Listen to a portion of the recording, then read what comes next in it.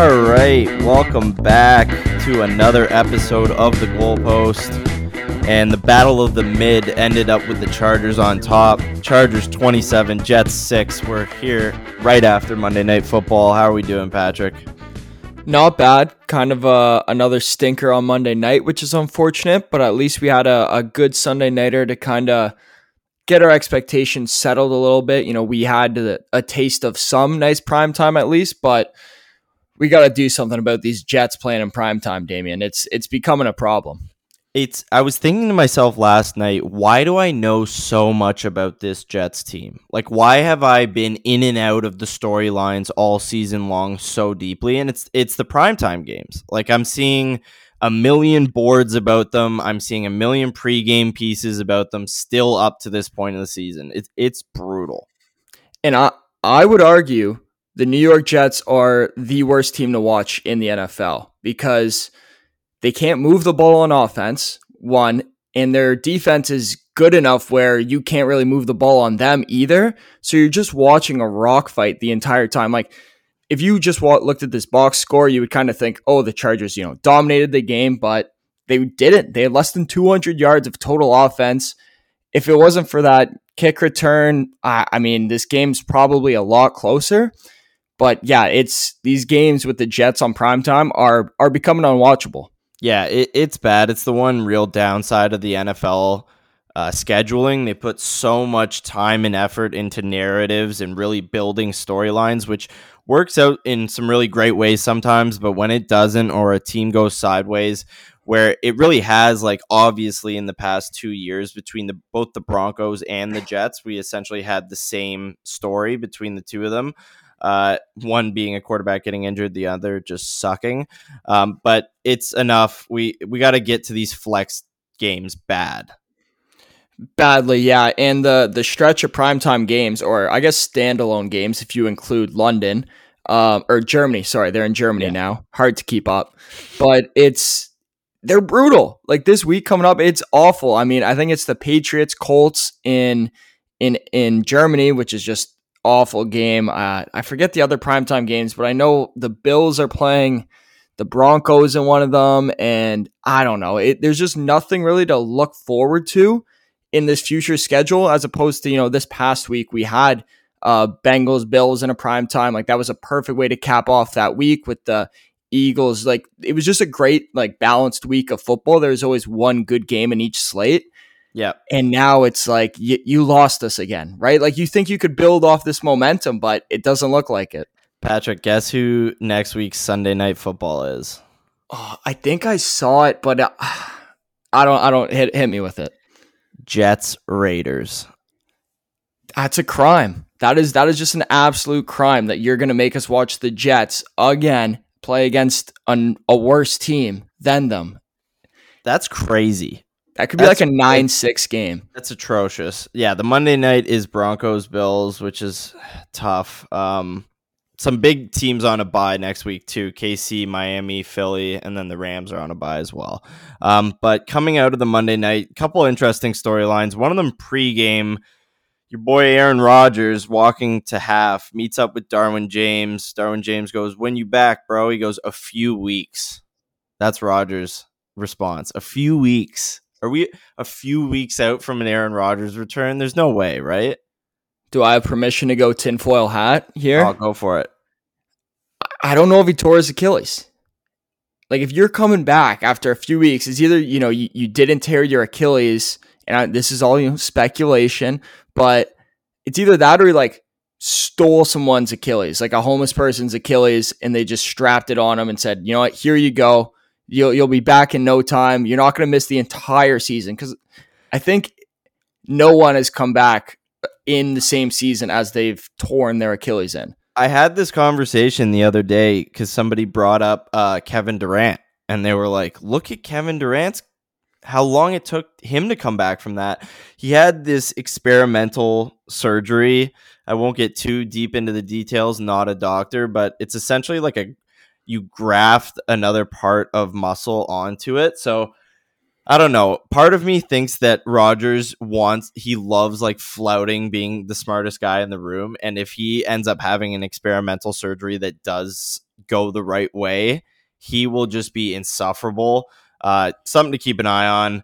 Another thing, Troy Aikman kind of lost his shit right at the end of that game. He finally let it loose. He said the Jets are a bad football team with a great defense. I don't see this team being a playoff team whatsoever. Right when they go to that weird angle where it's like the two of them standing up and you kind of get the full body shot. But wasn't pulling any punches about the Jets like that. I think that's exactly what they are. Yeah, it's the defense is solid to good, and the offense is just really hard to watch. And I mean, I'm sure this season would have been a lot different, and we would have had a lot different kind of storylines about the Jets if Aaron Rodgers didn't get injured. But unfortunately, that's not the case, and you have to deal with the cards you've been dealt. And Zach Wilson showed signs kind of early. I mean, coming in and winning that Bills game in week 1 out in relief. And then it's just pretty much been all downhill. And I mean, they put, 2-3 wins together in the weeks prior. People were starting to be like, oh, the Jets, this defense is going to be able to kind of keep them in it, and they might compete for a wild card spot. But I think anytime they play a decent or better team, they should be underdogs and probably losing those matchups. Yeah, I think you're right about that. It's become so clear that the longer Zach Wilson has the ball in his hand, the more likely something is to go wrong. When he's getting it out fast, it can look good for a quarter, 2 quarters, but what was it, 8 sacks last night by the end of it? So part of that is the offensive line. They were atrocious last night. But part of that is the longer he holds onto the ball, his decision-making really gets flawed. And it's kind of where the breakdown happens. And I don't care how good your defense is. If you're on the field for, the whole game, you're going to give up 27 points eventually. But the Chargers moved to 4-4. The Jets are 4-4.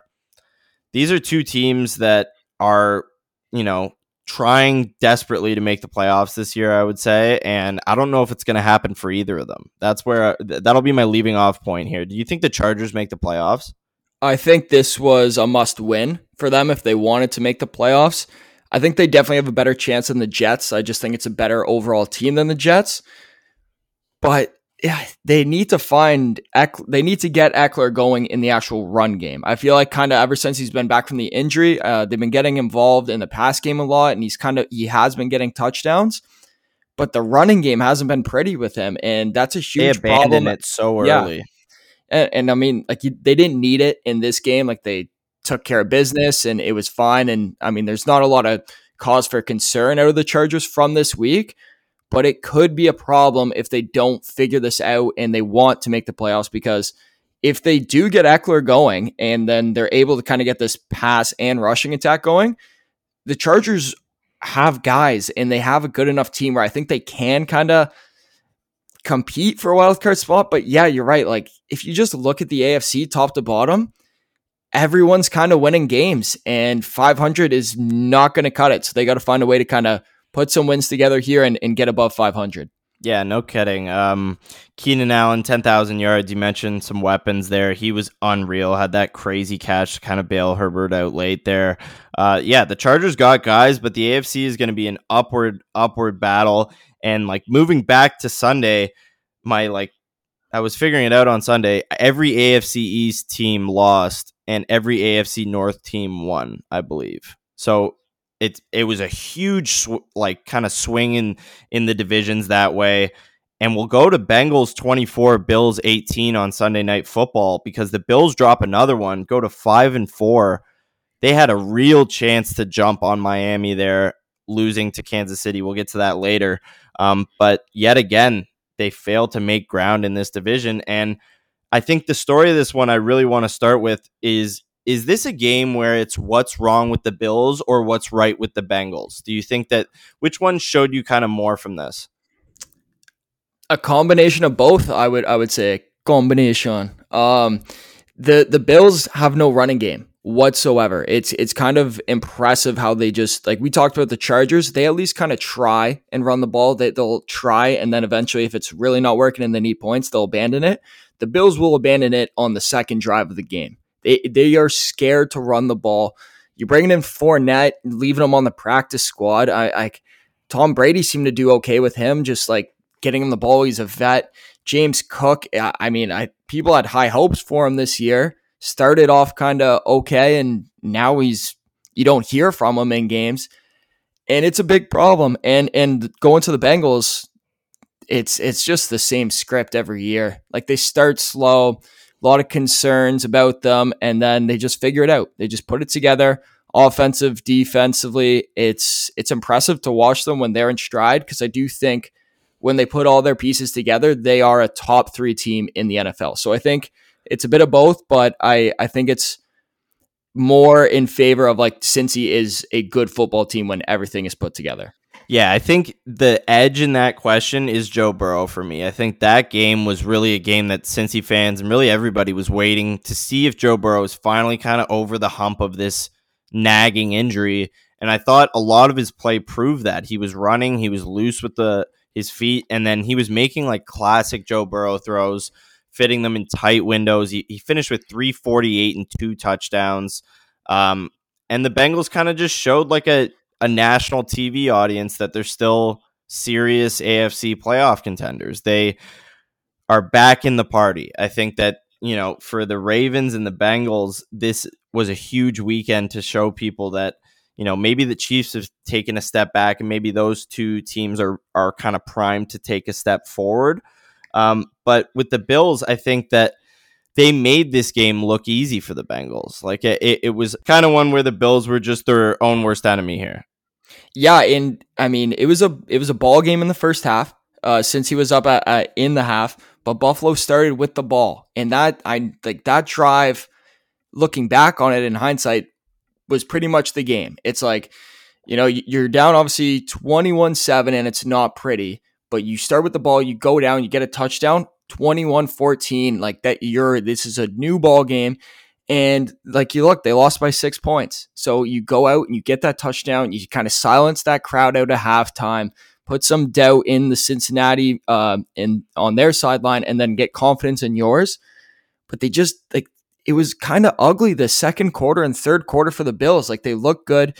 Like, I thought after those first couple drives, we were in for a shootout in this game, because it was like Cincy went down, scored, Buffalo scored, Cincy scored, and then it just kind of hit a halt.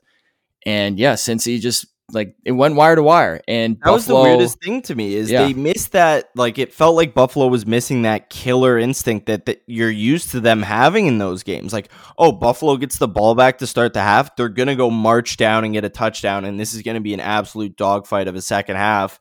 And it just came way too late. Like, you then force Allen into windows where he has to do everything himself and try and really force throws deep and try and gain the yards back.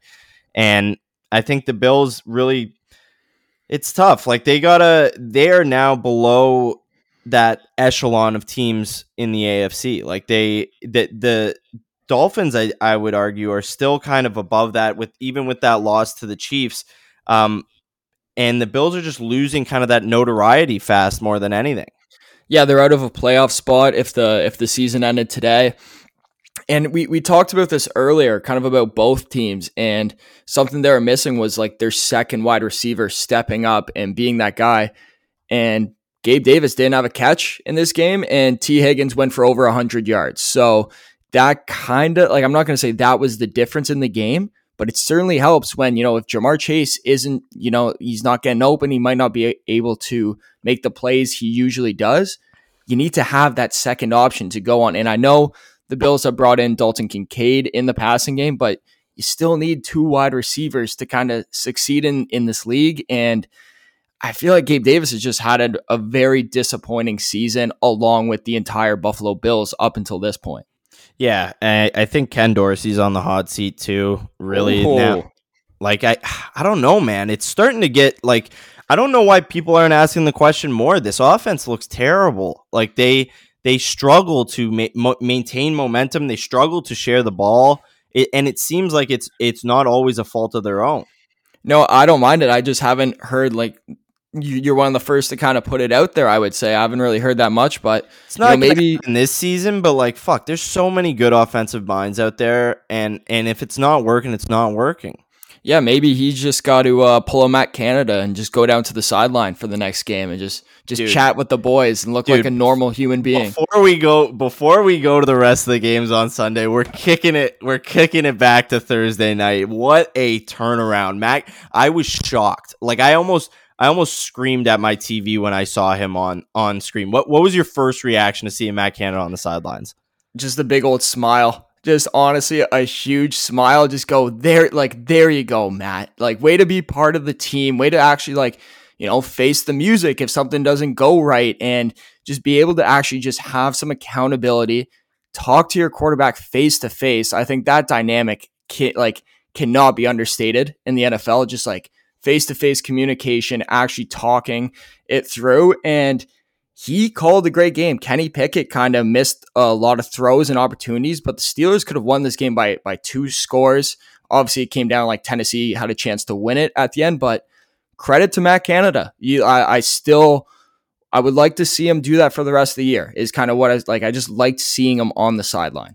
It felt like a take that like sprouted and then grew into a flower. Like that was something we talked about like a month ago, maybe even more, about why like maybe you need to make the shift and stop hiding up there. And then it grew and it grew, and finally there he was. Big win for the Steelers, especially with the fact that everybody else in the AFC North won this weekend.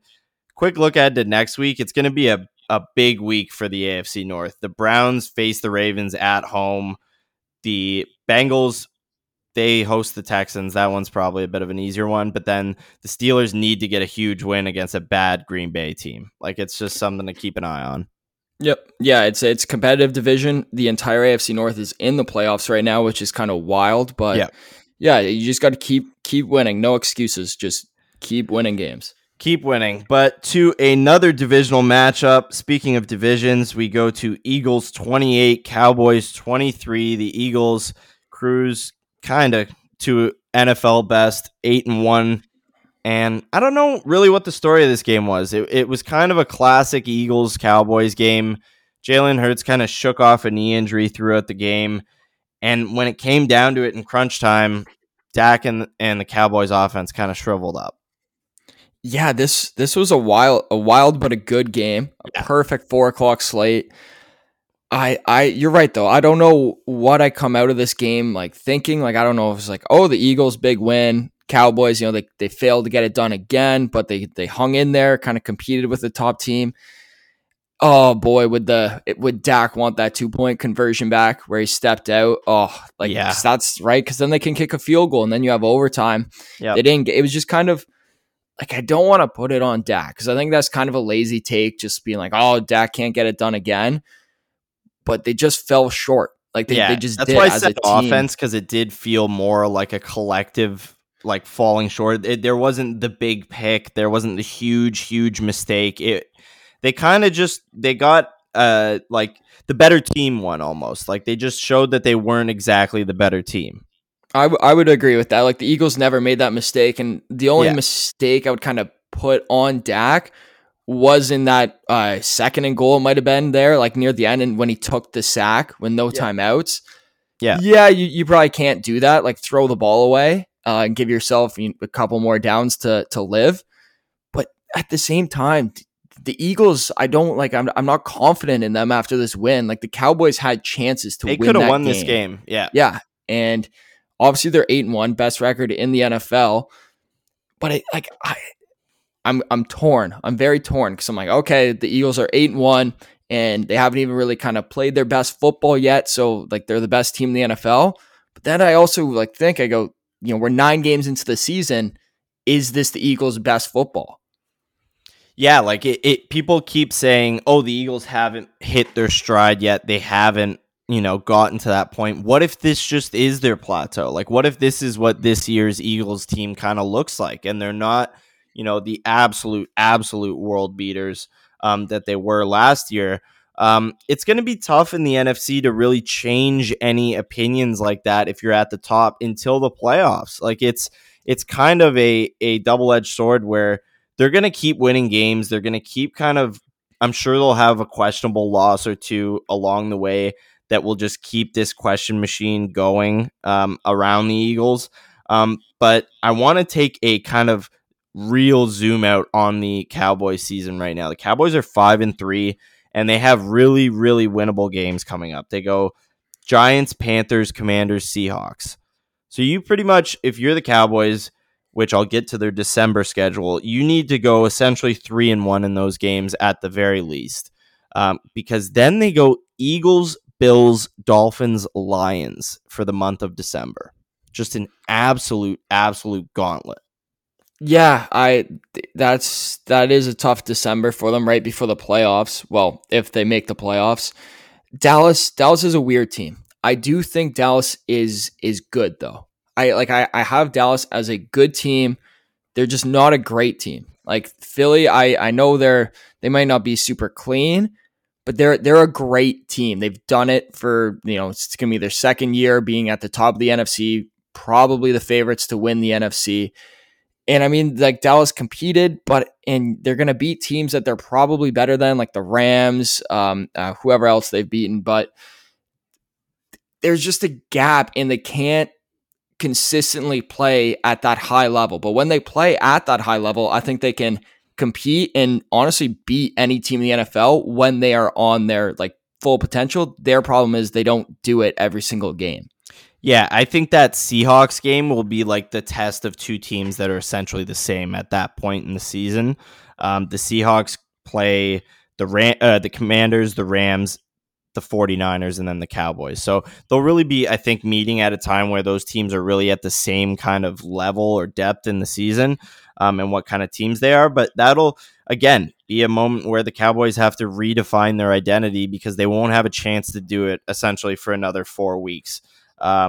But moving quickly now to a pretty cool game on Sunday, just wanted to fit it in. Vikings 31, Falcons 28. This was a cool game if you were a Vikings fan. If you were a Falcons fan, you probably want to scratch your eyes out after it. I think that the Falcons fans have to be maybe the most frustrated in the league so far. Would that be fair to say? Yeah, because other teams playing. Yeah, because the NFC South is so winnable, and I would say Falcons, you could argue, have the best roster in the NFC South, but like Bijan Robinson isn't in red zone packages. Kyle Pitts is still like not used to his full potential, I would argue. Drake London was injured in this game. And I mean, you're playing the Vikings who like Josh Dobbs played 3/4 of this game and he didn't know like his teammates' names. He was working on his cadence in the middle of the game with the line. So it's like, this is a game do I say have to win? Like you should have definitely win that. Yeah. And they obviously didn't. And now it's like, you have to win your division games because now you're below 500. And I mean, like the Saints are kind of winning games. Like it's going to be a competitive division and you can't drop games like this where you just should win them. Yeah, the bright side for Falcons fans is that they have one of the easier schedules to finish out the season. They go Cardinals, bye, Saints, Jets, Bucks, Panthers, Colts, Bears, Saints. So it's definitely, there's a path there. I don't think the Saints will end up being the team that wins that division. I think the Falcons do end up squeaking into the playoffs. It's something that I'm sitting on though. Like I'm gonna be keeping my eye on Falcons games for kind of the rest of the season, looking at that. Yeah, and I would say this, you have to win this division. I don't think this division will get any wildcard teams into the playoffs. No, I agree. think your only path to the playoffs from this division is winning it. Definitely. Josh Dobbs is a genius, like clear football savant, just general absolute mastermind. It was kind of crazy what he was doing, but really happy to see. We'll go now to a pretty surprising game, and Seahawks fans, cover your ears. Ravens 37, Seahawks 3. And is it time to write back on Geno? I got some takes on Geno. I'll let him rip. I've kind of quietly watched a ton of Seahawks games this year, somehow, some way. I don't know how it's worked out, but I've watched at least 4 or 5 like full Seahawks games. Geno Smith is not good. Geno Smith is what has been bringing this team down. Hard to say he's bringing them down when they're 5-3, but he is their biggest problem. And it's not even close. He has zero pocket awareness. Again, like last year, he was solid. This year, he has taken a step back from last year, where he doesn't see the field. He locks in on one receiver, then gets sacked. He's been fumbling it a ton when he's been getting sacked. I'm not going to say like you should have gone out there and won this game, because I think Baltimore is a better team than Seattle, but to get blown out 37-3, I don't know. Gino, I'm writing back, at least. I am. I think that Seahawks win over the Lions is one of those brainwashing wins early in the season that absolutely screws your opinion of a team 8 weeks later, because you go, oh, they beat the Lions in that shootout 38-31. Like, this team's good. You're right. Like, they're not good on that side of the ball right now. He takes 4 sacks. He throws an interception, and he only throws for 157 yards. So I think that this was a tough game, because that defense that you've been leaning on week after week, Devin Witherspoon had a bit of his first tough game, really. He got kind of put on skates by Zay Flowers. That was a tough clip. And it was the highest passer rating game he's allowed in his career so far. But for a defense that kind of is being asked to just keep not breaking and just holding up this team, Gino's got to start giving some results. If you look at the first 8 games from last year to this year, the stats are staggering.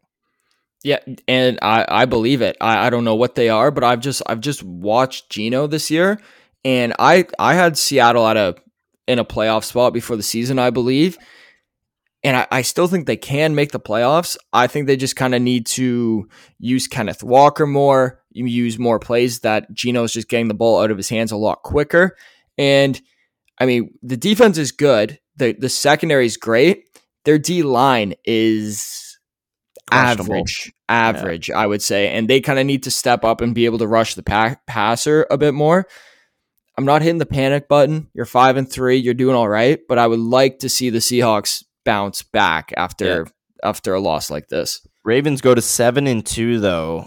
AFC North, it's they are looking like real contenders right now. I don't, and it's crazy because they'll win games with 37 points, and Lamar will have like a decent stat line. Like they're getting it done with everyone. Yeah, he didn't even play in the fourth quarter in this game, and it was just like Keaton Mitchell, Gus Edwards, like you name it, they were like someone other than Lamar was kind of getting it done. And yeah, the Ravens look good. They've just blown out 2 NFC, like top 5 NFC teams, just blown them out. So week after week. Yeah, like I would say Baltimore, as of this recording, is a top 3 team in the AFC, maybe in the NFL. I think I saw them at plus 850 last night for Super Bowl odds. It's I wouldn't bet them now. I wouldn't bet them now. I would wait a minute, because Baltimore's a weird team where they will have a letdown spot. Like they're not gonna run the table. You just gotta be able to find when that is. But like once they kind of lose 1 or 2 more games, I feel like Baltimore will have some more value. I agree. Moving now to an ex-Ohio State quarterback absolutely showing out. Texans 39, Bucks 37. This was a game that I shut off and then had to go back to because I had realized I missed a giant play, and I was able to catch the final touchdown. What a game from CJ Stroud. The Texans are electric to watch. They feel like the new Jaguars almost. Like they got young guys. They're electric. They're fun on offense. It's a great time watching those games. Yeah, this was far and away the most fun game of the week. Just a stupid amount of points for an NFL game. And the Texans like hop on the bandwagon because like they're just a fun team, and they're just exceeding well above what anyone really thought they would do this year. Like it's just everyone's kind of young and exciting on the team, maybe except for like Dalton Schultz, but Tank Dell, Nico Collins. I mean, John Mechie's still on this team. He's kind of like finding his stride back into the NFL. And then you got CJ Stroud, who I think like if he keeps going on this path is a lock for offensive rookie of the year. And I mean, if he keeps finding ways to win games, like who's the MVP this year, right? Like, obviously I don't think he's the favorite to win. I'm not going to say that, but I've been seeing it. Yeah. Like if you just do this not 500 yards with 5 touchdowns, but just find ways to win games, finish the season. Like if Texans get into a playoff spot, why shouldn't he be in the conversation for it? Because he is kind of what is bringing this team up. Like Singletary had 26 rushing yards in that game. Yeah, let me give you some stats on CJ Stroud. So far through 8 games, 2,200 yards, 14 touchdowns, 1 interception, 102.9 passer rating. Those are MVP stats. It's the 1 interception that is just amazing. Like Mahomes has 8. I think Josh Allen has thrown a pick in like 5 straight games. Mahomes has like 7 or 8 interceptions this year. Those are the guys that are always completion too. As a rookie, man, like it's I always kind of had faith that CJ Stroud would be a solid NFL quarterback. I did not see this coming whatsoever in his rookie year to kind of just hit the ground running right away and just seem to pick up the NFL like it's college. Like he kind of looks the exact same with how he and his poise and throws the ball. Texans are fun to watch. They're really fun. I saw a lot of people pulling up the game tape from that Ohio State-Georgia game and saying that was really where a lot of people pegged him as being kind of a separator, because that's as close as you could really get to an NFL defense. And he made a lot of decisions and reads and passes in that game that proved that he could really do it. And they all really translated. Like he's not playing much different to how he played in college either, which is the crazy thing. No, and I've always kind of thought his confidence was an issue. I feel like he would kind of get in his own head a lot of times if something would go wrong. And not a lot has gone wrong in this season, I guess, for him. So that kind of hasn't really keep an eye on. Factored in. But like he looks confident. He doesn't look nervous. He looks poised. And I don't know where he goes, but I hope he continues on this path of success. And I mean, hell, like the Texans are probably plus money to make the playoffs. Yeah. AFC South, I don't know. Bucks stink, by the way. Bucks, they stink. Yeah, they have no defense. None. And their coaching sucks. What was that timeout, dude? I was sitting there absolutely scratching my head at they just took a timeout for no reason right at the end of the game. And it cost them. Yeah. Like if you would have loved to have 14 seconds, like, I don't know. Yeah. Less time for CJ Stroud to just walk down on your defense. They kind of found a running game in this game. Like Rashawn White at 73 yards, 2 touchdowns. But Baker has a hard ceiling at this point in his career. Yeah. And I think the Bucs knew that. He's got a decently high floor from Kyle Trask. But yeah, the Bucs are just in no man's land. Some very questionable decisions from Baker. But that will take us to our final game of the Sunday recap. Chiefs 21, Dolphins 14 in Frankfurt. Looked like a fucking home game for the Chiefs, yet somehow that was a home game for the Dolphins. A lot of thoughts from this one.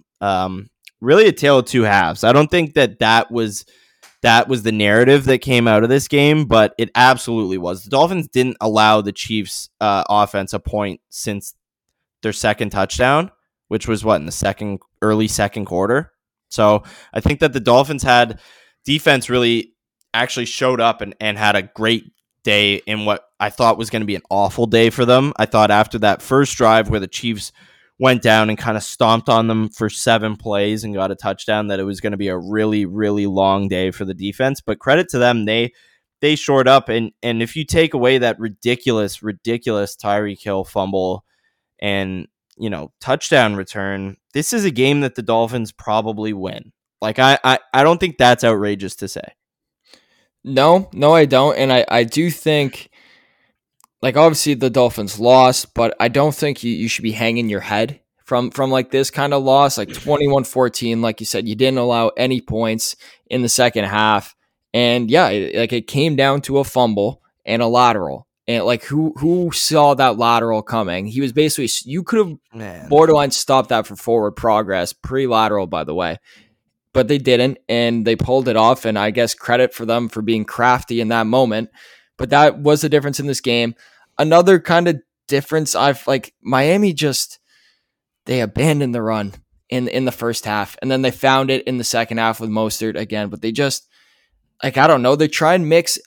You would know better than I, but when I watch Dolphins games, I feel like They'll run Mostert out on that first drive. They'll run him once. It'll go for like 1 yard, no gain, and then they just throw him out till the second half almost. It's like they treat him like an old toy that you have to like wind up, and then eventually just like by the third quarter, he's loose and ready to go.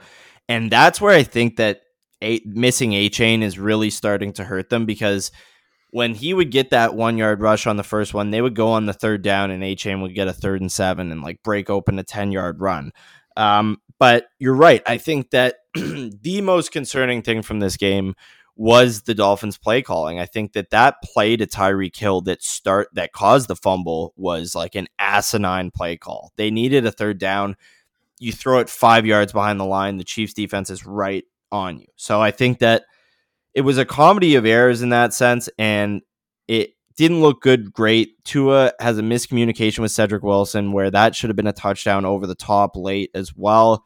It looked like he massively underthrew it, but it was clearly just not the right route. And it's tough. That's such a winnable game for the Dolphins to silence a lot of doubt. And now you just have to kind of live with that noise behind you until the next big spot, which is the Cowboys on Christmas Eve. Yeah, the narrative around Miami is you must hate it. And I would, but at the end of the day, man, the Dolphins are 5-3 or 6-3. 6-3 heading into their bye week. I think the bye week is a perfect time, especially like takes the travel back out of the question, which is huge, I believe. So I think like it's nice time for the bye. You're still first. The Dolphins are still first in the AFC East, and like they're going to be there, man. They're going to be absolutely. There. Yeah, that's what I mean. It's like you just have the rest of the season. You're halfway through. Get yourself ready for the playoffs. And that's all that really matters. Stay healthy and find a way. But I think that's the most interesting thing. Sorry to cut you off, but I think okay. that going into this game, that was what I was thinking about most, is that, you know, that Eagles loss, that Bills loss, they're both losses where I don't think that is really indicative of a playoff, like end of the season situation where I think the Dolphins have the most like room to grow towards being a playoff team, including getting guys back from injury. So yeah. And you're like, they found some defense in this game. They look kind of tough, but I think just going to switch to the Chiefs here. I think the Chiefs have one of the best defenses in the NFL, and they're kind of winning through their defense this year more than any year with Mahomes. It really looked like that. Like L'Jarius Sneed is such a big piece of this team. And when he went out, that was when essentially the Dolphins offense really started getting going, was when he left the game. So I think that's going to be able to get this Chiefs team pretty far with like, you almost just let Patrick Mahomes and the offense catch up and get to know one another more throughout the year. It's inevitable that they're going to start playing well. Like we watched that all in the quarterback series. You give this team like 10 weeks together in practice every day, the offense is eventually going to look good. Yeah, and that's the Chiefs every year kind of get better as the season goes along, and they've never really had that like top 5 defense that can go out there and like win you a game if Mahomes is having an off day.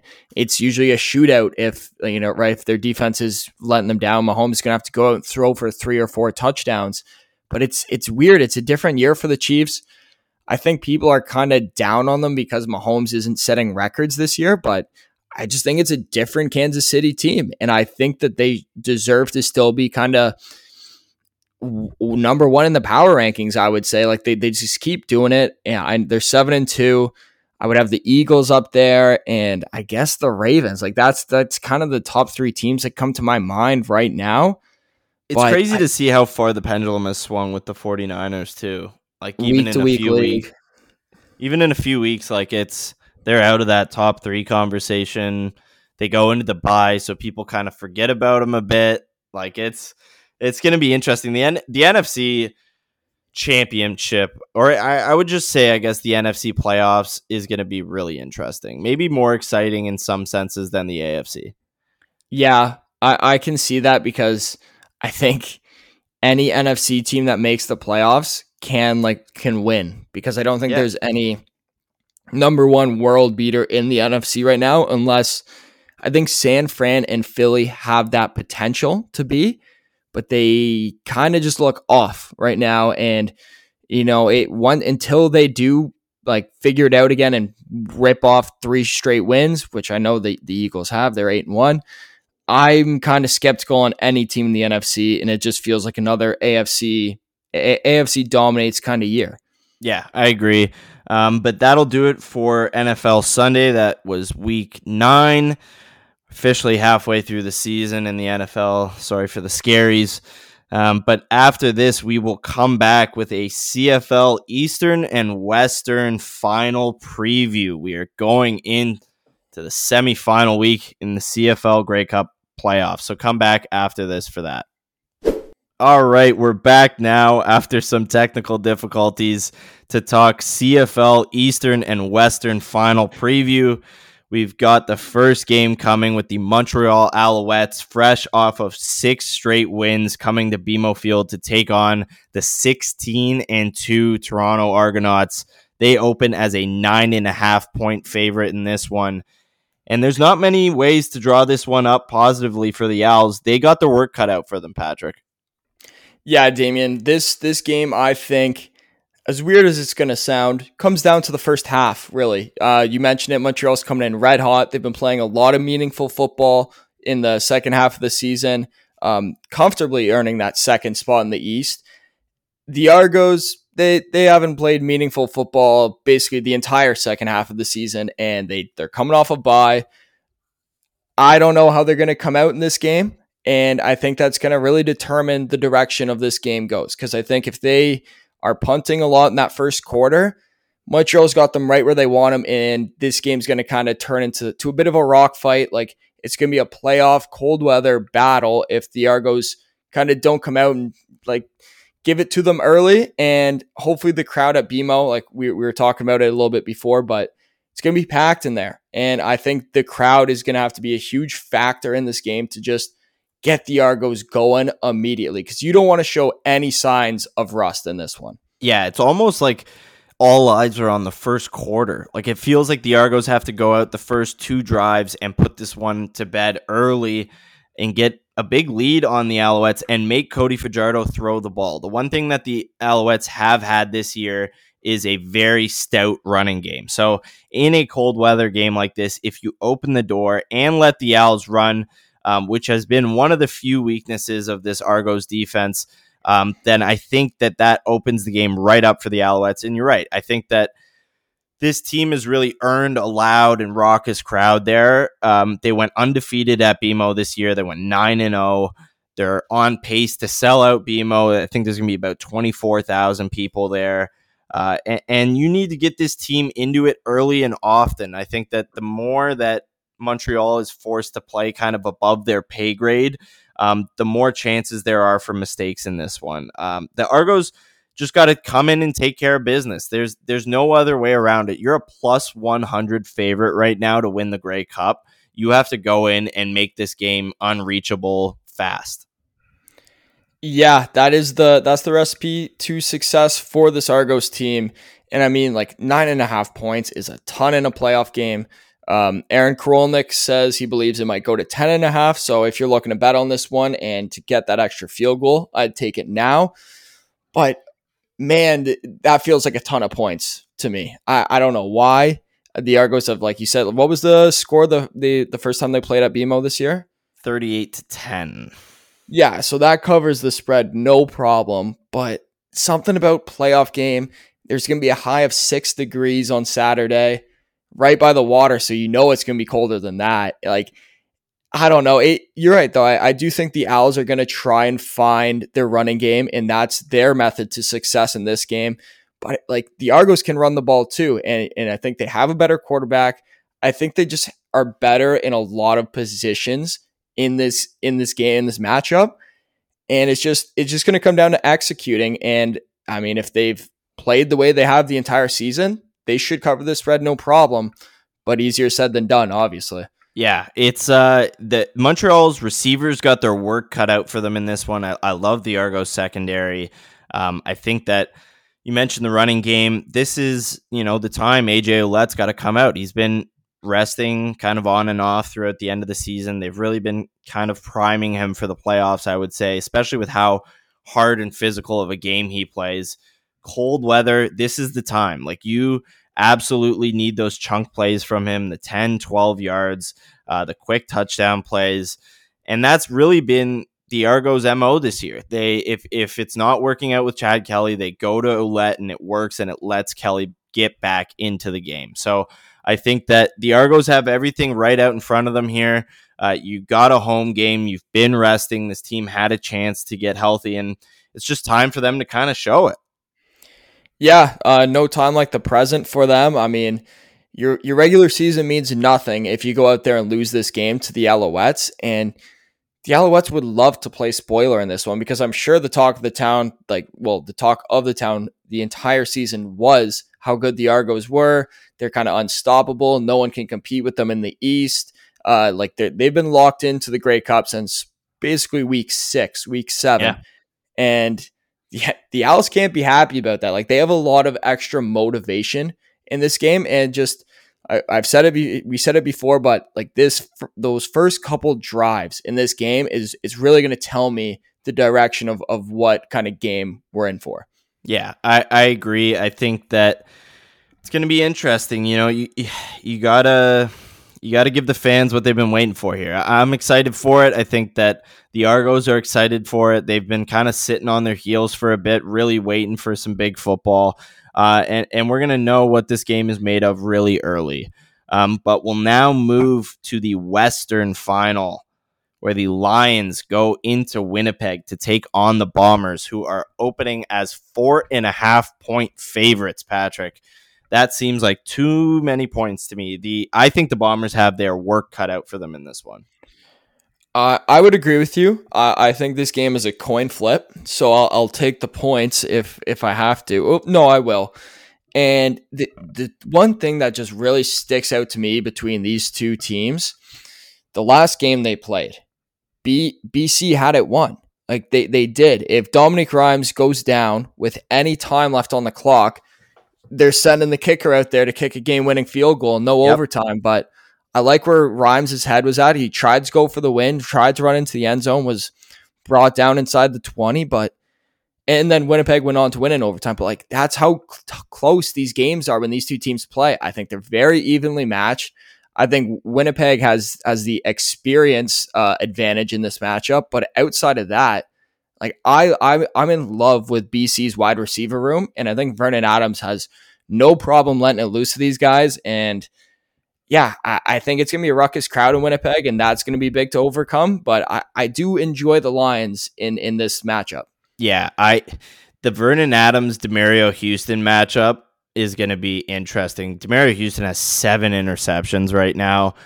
This is going to be the toughest kind of secondary or defensive unit they've played all year, especially because of the spot. You're at home, you're playing Winnipeg probably to a 34,000 sold out crowd in a cold game. So it's an uphill battle for everything off the field or kind of externally for the Lions, and they got to prove like this is a true underdog spot. Like, they are a feisty team. They put up a lot of points against like a wily old veteran group here. Dalton Schoen's been dealing with some injuries. I think he's going to play, though. I think this is going to be a full Winnipeg roster. And something I'm really interested for is the battle at the line of scrimmage. Like, you got Brady Oliveira on one side. He has double the yards that Taquan Mizzell finished with this year. So something I'm keeping an eye on is if the Lions really have to abandon the run, does this get messy?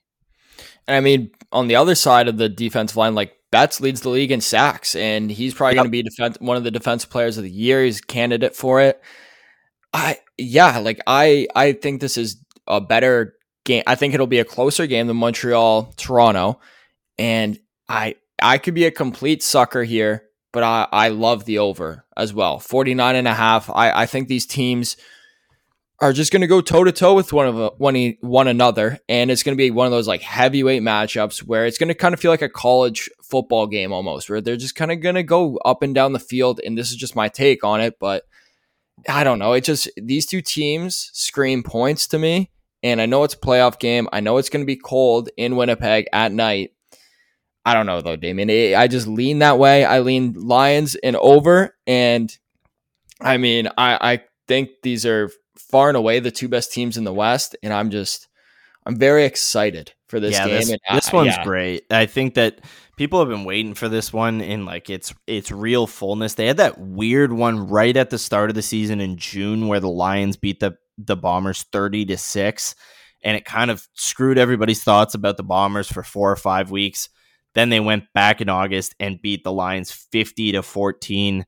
And then that third matchup, Winnipeg squeaked it out in overtime, 34-26. So it's interesting. These are two really evenly matched teams, I think, and two really different play styles. Like, it is a really passing heavy team against a really run heavy team. And it's going to be interesting to kind of see who comes out on top. Looking forward to kind of Grey Cup matchups. Patrick, I'll ask you, what do you think your ideal, or like, what do you want to see in the Grey Cup the most? I want to see BC. Oh, no, I'm so torn because I want to see the rematch of last year between Winnipeg and Toronto. But I would also argue one of the most entertaining games of the season was when BC came to Toronto in week 5. It was like, that was a very entertaining game with a lot of points on the board and just kind of chaos, really. I do. Okay, I think from a national standpoint, I think a rematch is better for viewership. But I think if you want fun and entertainment, BC Toronto would be a better matchup. And if Montreal makes it, I'm not watching. That's pretty much where I'm at too. If I have to go to a Grey Cup with Montreal in it, I don't know if that's gonna go well. Can't happen. It's interesting. It's like the BC Toronto matchup is like the two like younger brothers of the CFL right now who are really coming out. It's crazy to say that when the Argos won the Grey Cup last year, but especially in terms of markets like Toronto and Vancouver, these are two budding markets, I would say, in the CFL, and a Grey Cup match between the two of them could do a lot for both. But I think you're right. Like, it's the game you do really want to see is the rematch, especially with kind of the Argos mismanaging that game against Winnipeg late in the season and the game that they rested. And it's kind of what everybody wants to see. Like, it seems like two teams who have been talking shit about each other all year and really don't like each other. Like, that game will have the most animosity by a mile. Yeah, I honestly completely forgot that the Argos rested basically their entire starting roster in the one game they played against each other this season. So way to go, CFL scheduling. The NFL, CFL, seems like no one knows how to schedule. Nobody can figure it out. You're right. Now I'm kind of fully sold on, like, we need to see Winnipeg versus Toronto best on best to really just determine who, because they have been the two best teams all year long, record wise, and I think just eye test wise as well. So I think that's like the true, like the one that like true fans would want. But as a bit of a sicko myself, I kind of want to see Argos Lions. Yeah, I think that's a good take.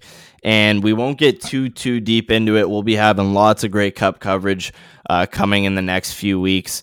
So we'll save a bit of it for you until the games actually play out. But I think that does it for this week at the Goalpost. Thanks for listening. It was a crazy weekend of football, and looks like next week is going to be a lot of the same. Yeah, it's only going to get better. As the weather goes down, the football becomes better and more exciting, and I just can't wait to get on with it. Hell yeah. All right. Until next week, Patrick. See ya. See ya, Damien.